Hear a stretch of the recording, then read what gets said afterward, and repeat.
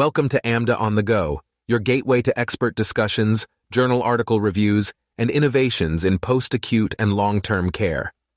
AMDA on the Go is a presentation of AMDA, the Society for Post-Acute and Long-Term Care Medicine. Statements made by guests on this podcast are their own opinions and are not necessarily the positions of the Society. A speaker's appearance on the program does not imply an endorsement of them, their views, or any entity they represent. This podcast is eligible for ABPLM pre-approved certified medical director credits. Details will be provided at the end of this podcast. And now our host for this special edition of AMDA on the Go, Dr. Sabina von Price-Friedman. Hello and good morning, AMDA fans and AMDA staff and AMDA members. We are recording live from Tampa, Drive to Prescribe. We have a special guest this morning. First of all, can I hear it from you? Can you clap or give me some sign alive here? Okay, thank you, beautiful. This is Drive to Prescribe. We are doing our second podcast reporting, a wonderful program that has shown all of us how to safely relieve our patients from polypharmacy burden. We're delighted today to have a special guest, Dr. Nicole Orr. Dr. Orr is a member of the Greater New England chapter, so welcome in that capacity, and an AMDA member. She's assistant professor of medicine in the Division of Cardiology of Tufts, but more importantly, she is a president of post-acute cardiology care and specializes in high-risk nursing home patients with heart failure. Dr. Nicole is a author of several seminal papers in this regard, and we will have them on our website. Today, we are talking about something that has me personally flummoxed for many years, and that's aspirin and clopidogrel together, apart, when to stop, when to start.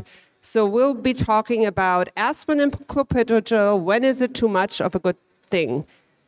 And we want to also be very clear that this is a conversation with a cardiologist. So there's a whole neurology part to this, but today we're talking to a cardiologist.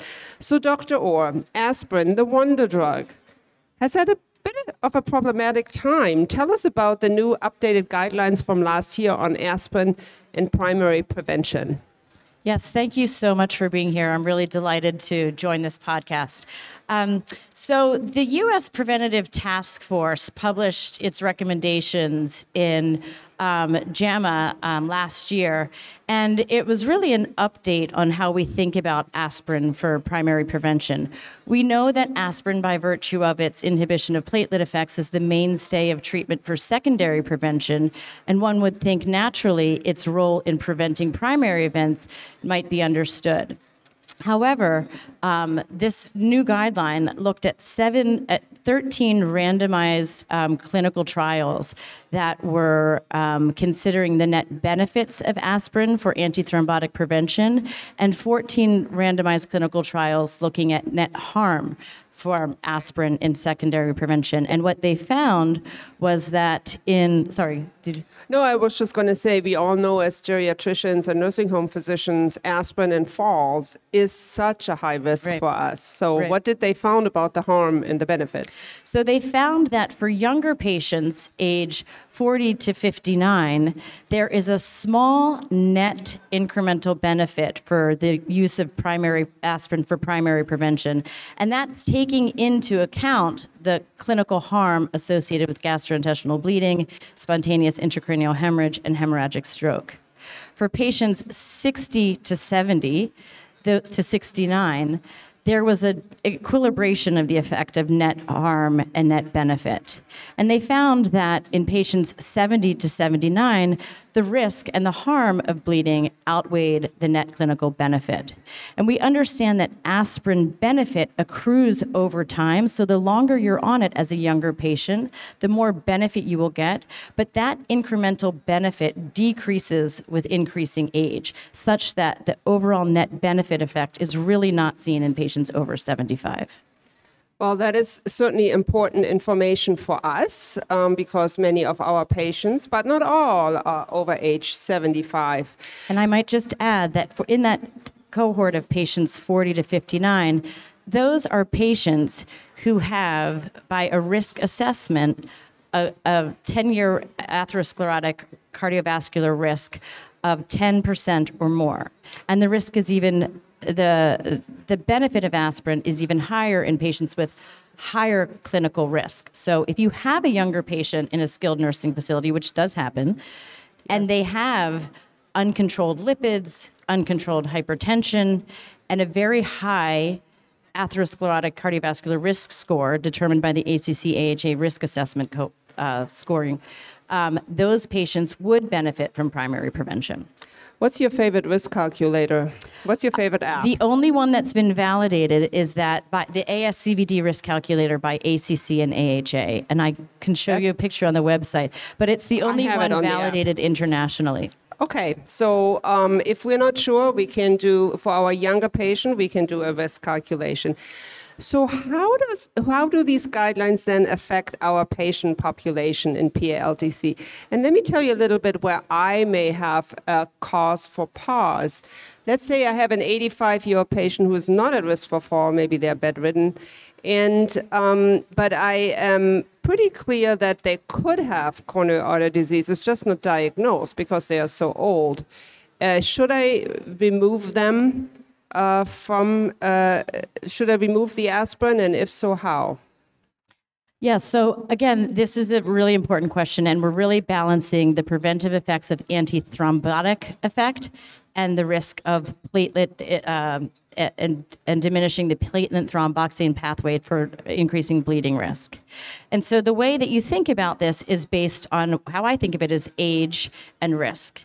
And so in patients who are greater than 75, who are at very high risk, meaning uncontrolled LDL, cholesterol, possibly high calcium score, difficult to control antihypertensive therapy, maybe statin intolerance, who are not frail and who have very minimal bleeding risk. The benefit of continuing aspirin therapy is reasonable, and that comes with a shared decision-making pathway. And for those patients who might say, my concern about an MI, a stroke, is very high. I have a strong family history. I've seen my father disabled. I have no bleeding risk. They might opt in favor of maintaining antiplatelet therapy. However, those with their concerns and their preferences are to avoid GI bleeding, those are patients that you might want to deprescribe.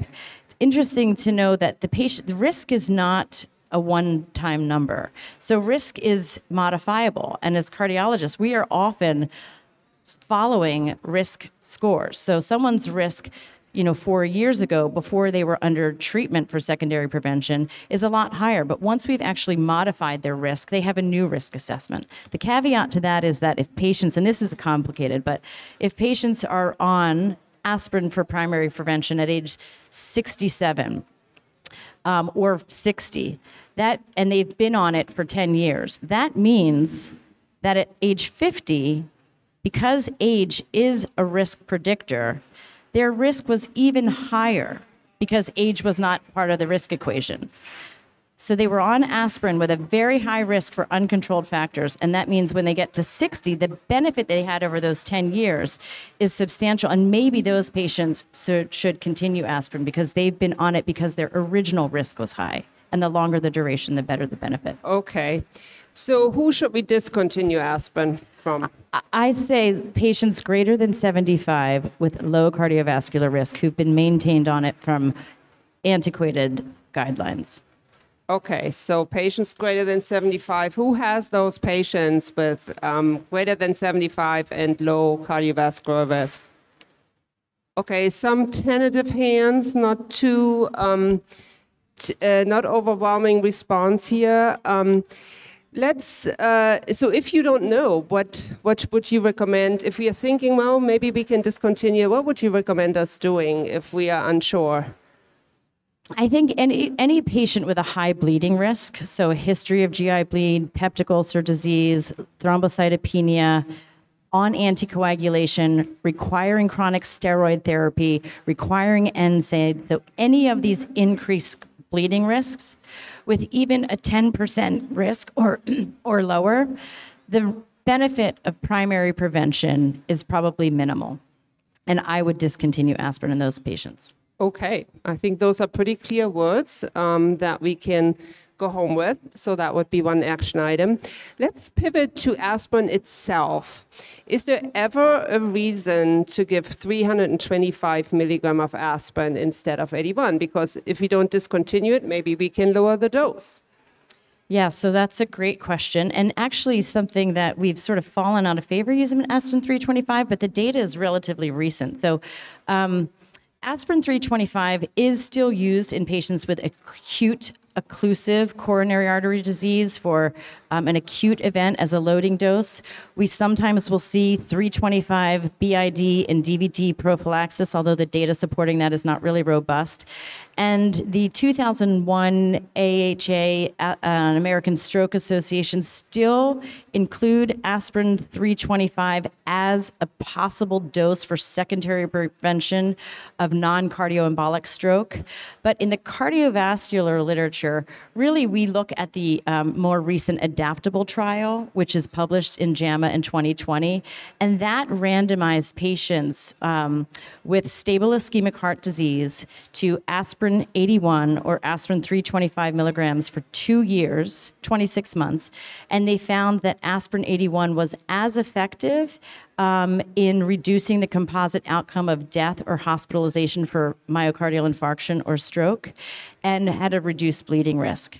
So for our patients with stable ischemic heart disease, there's really no there's really no compelling indication to continue the aspirin 325 dose.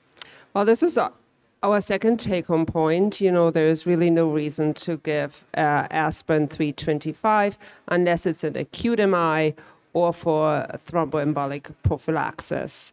So let's go and talk to our other favorite drug, and let's talk about our other favorite drug, and that's Clopidogrel. Dual antiplatelet therapy. You know, we all know our patients with a large ecchymosis and the horrible vascular disease and recent MIs and all of that. But then time flies, and patients are post their hospitalization. For how long should we consider dual antiplatelet therapy in cardiac disease and status post-stent? What are the latest data on that? Great question, and I will have you know that I just returned from the American College of Cardiology conference in New Orleans on Tuesday, and there were multiple sessions about this, so it is a very hot topic. It is still evolving, and it's very exciting. So, and it's a dynamic field. So we know that dual antiplatelet therapy with aspirin and P2Y12 receptor antagonists remain the cornerstone of therapy for prevention of thrombotic complications after PCI. We've sort of all been very familiar with the 2016 guidelines for coronary revascularization, and those guidelines recommended that for patients with stable ischemic heart disease who underwent primary PCI, were treated with dual antiplatelet therapy, and the duration depended on the type of stent implanted. So a bare metal stent required at least 1 month of dual antiplatelet therapy. A drug-eluting stent required at least 6 months of dual antiplatelet therapy, and then single antiplatelet therapy was continued for 1 year or indefinitely.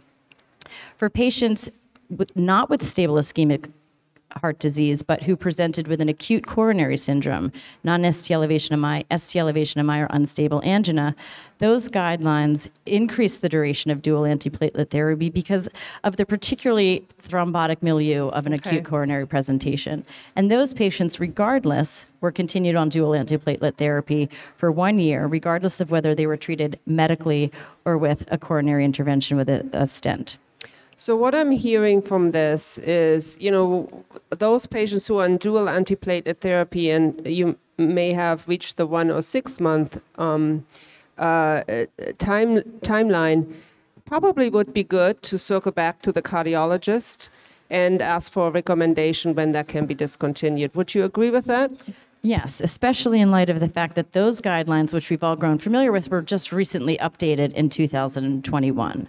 And really there is an emphasis on shortening the duration of dual antiplatelet therapy, such that now patients with stable ischemic heart disease are stratified by their bleeding risk and their ischemia risk. And so patients with stable ischemic heart disease who undergo stenting, we're really trying to decrease the timing of dual antiplatelet therapy to 6 months, and those with a high bleeding risk to 3 months. Okay. And in patients with acute coronary syndrome to 12 months, but with a high bleeding risk to less than 6 months.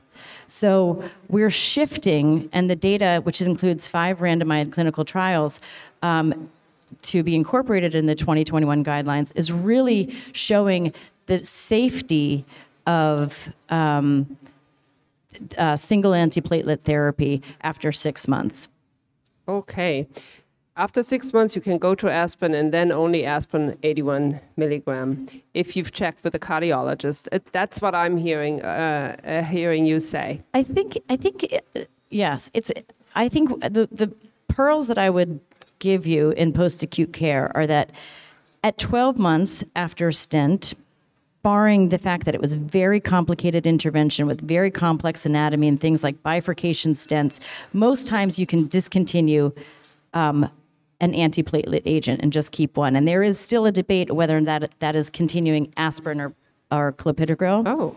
There is the Augustus trial actually looked at continuation of P2Y12 monotherapy, and so that still requires more data to figure out. But we might see that patients stay on P2Y12 inhibitor therapy rather than aspirin alone. The data is still being looked at. But after 12 months, it's safe to deprescribe one agent.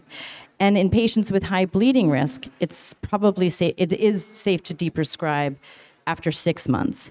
If you don't know the indication, which is very hard in SNFs because we just see CAD status post PCI, we don't know if it's an acute coronary syndrome, we don't know the anatomy, I would ask the cardiologist. Okay, our friends, the cardiologists. All right, so now we're going to go to yet a different topic that we had actually a presentation of an article about, and but we're going to talk about it anyways, and that's DOACs plus aspirin. When should we use this combination, and when can we discontinue the aspirin? I mean, obviously, we mostly use DOACs for atrial fibrillation. So atrial fibrillation plus coronary artery disease. Do we have to do both a DOAC and aspirin, or can we get rid of the aspirin? Yeah, I think we have data on this. It's not robust, but I think this is still an area that is somewhat dependent on clinician preference. But in general, we know that because of inhibition of the thrombotic pathway, while it's not as effective in reducing thrombotic events that require antiplatelet inhibition, there is still some benefit in inhibiting the thrombotic cascade with DOACs. And so the 2020 ACC expert consensus decision pathway for anticoagulation and antiplatelet therapy in patients with AFib or venous thromboembolism undergoing PCI looked at a meta-analysis and the most recent trial data.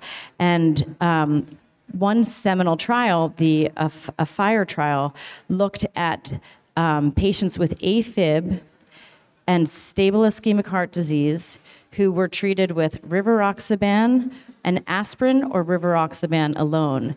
And they found no difference in the secondary endpoint of myocardial infarction, thromboembolic cerebral vascular events, death, or hospitalization for MI. And so that trial really helped inform us that patients with AFib who undergo PCI, after a year of treatment for their acute event, these are patients with stable ischemic heart disease, it is safe, this is sort of hard to conceptualize, but it is safe to discontinue antiplatelet therapy and just keep them on DOAC alone. Okay, so I think that's important information.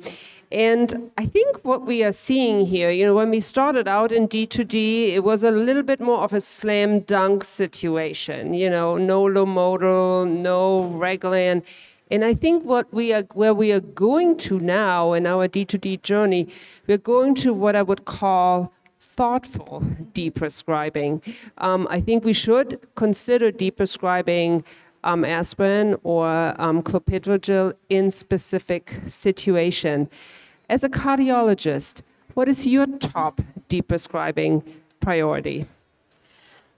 Can I give a case a case synopsis?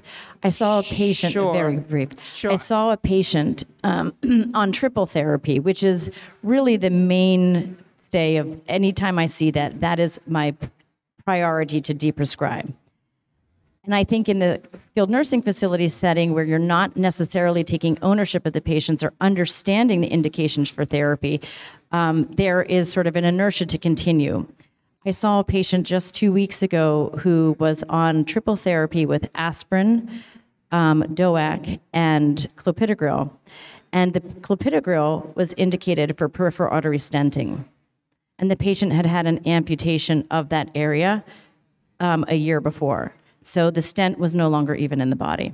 So I think one thing that I really emphasize is understanding the indications for triple therapy. But in general, we don't continue triple therapy for more than a month and optimally for about a week in patients with acute coronary syndrome with atrial fibrillation.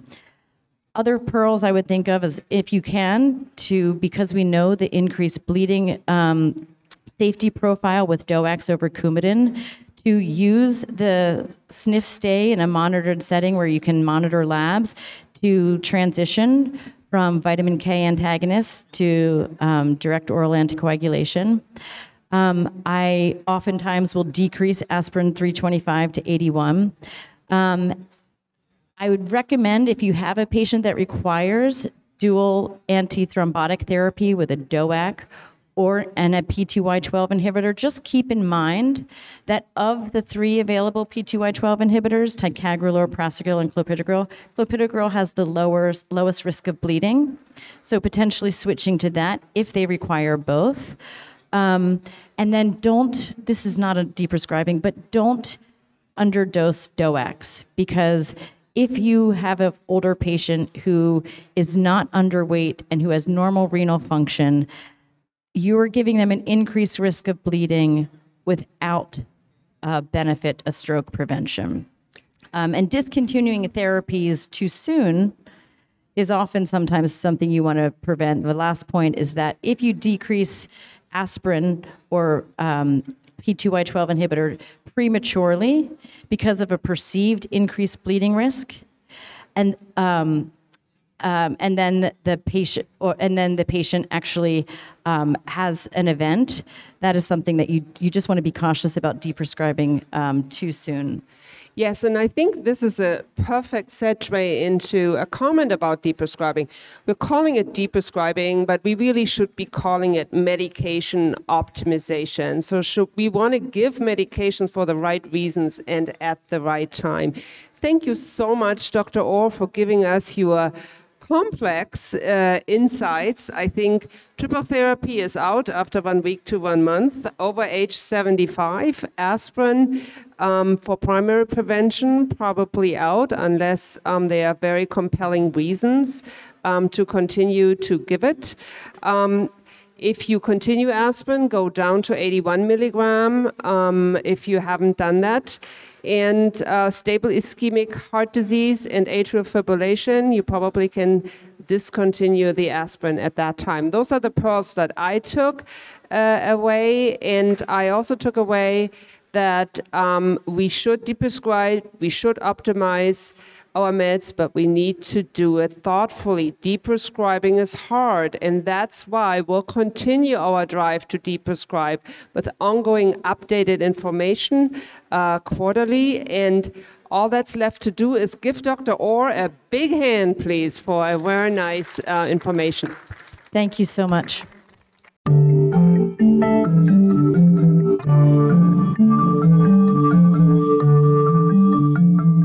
If you are a physician and interested in obtaining ABPLM pre-approved certified medical director credits for certification or recertification, visit paltc.org/podcast.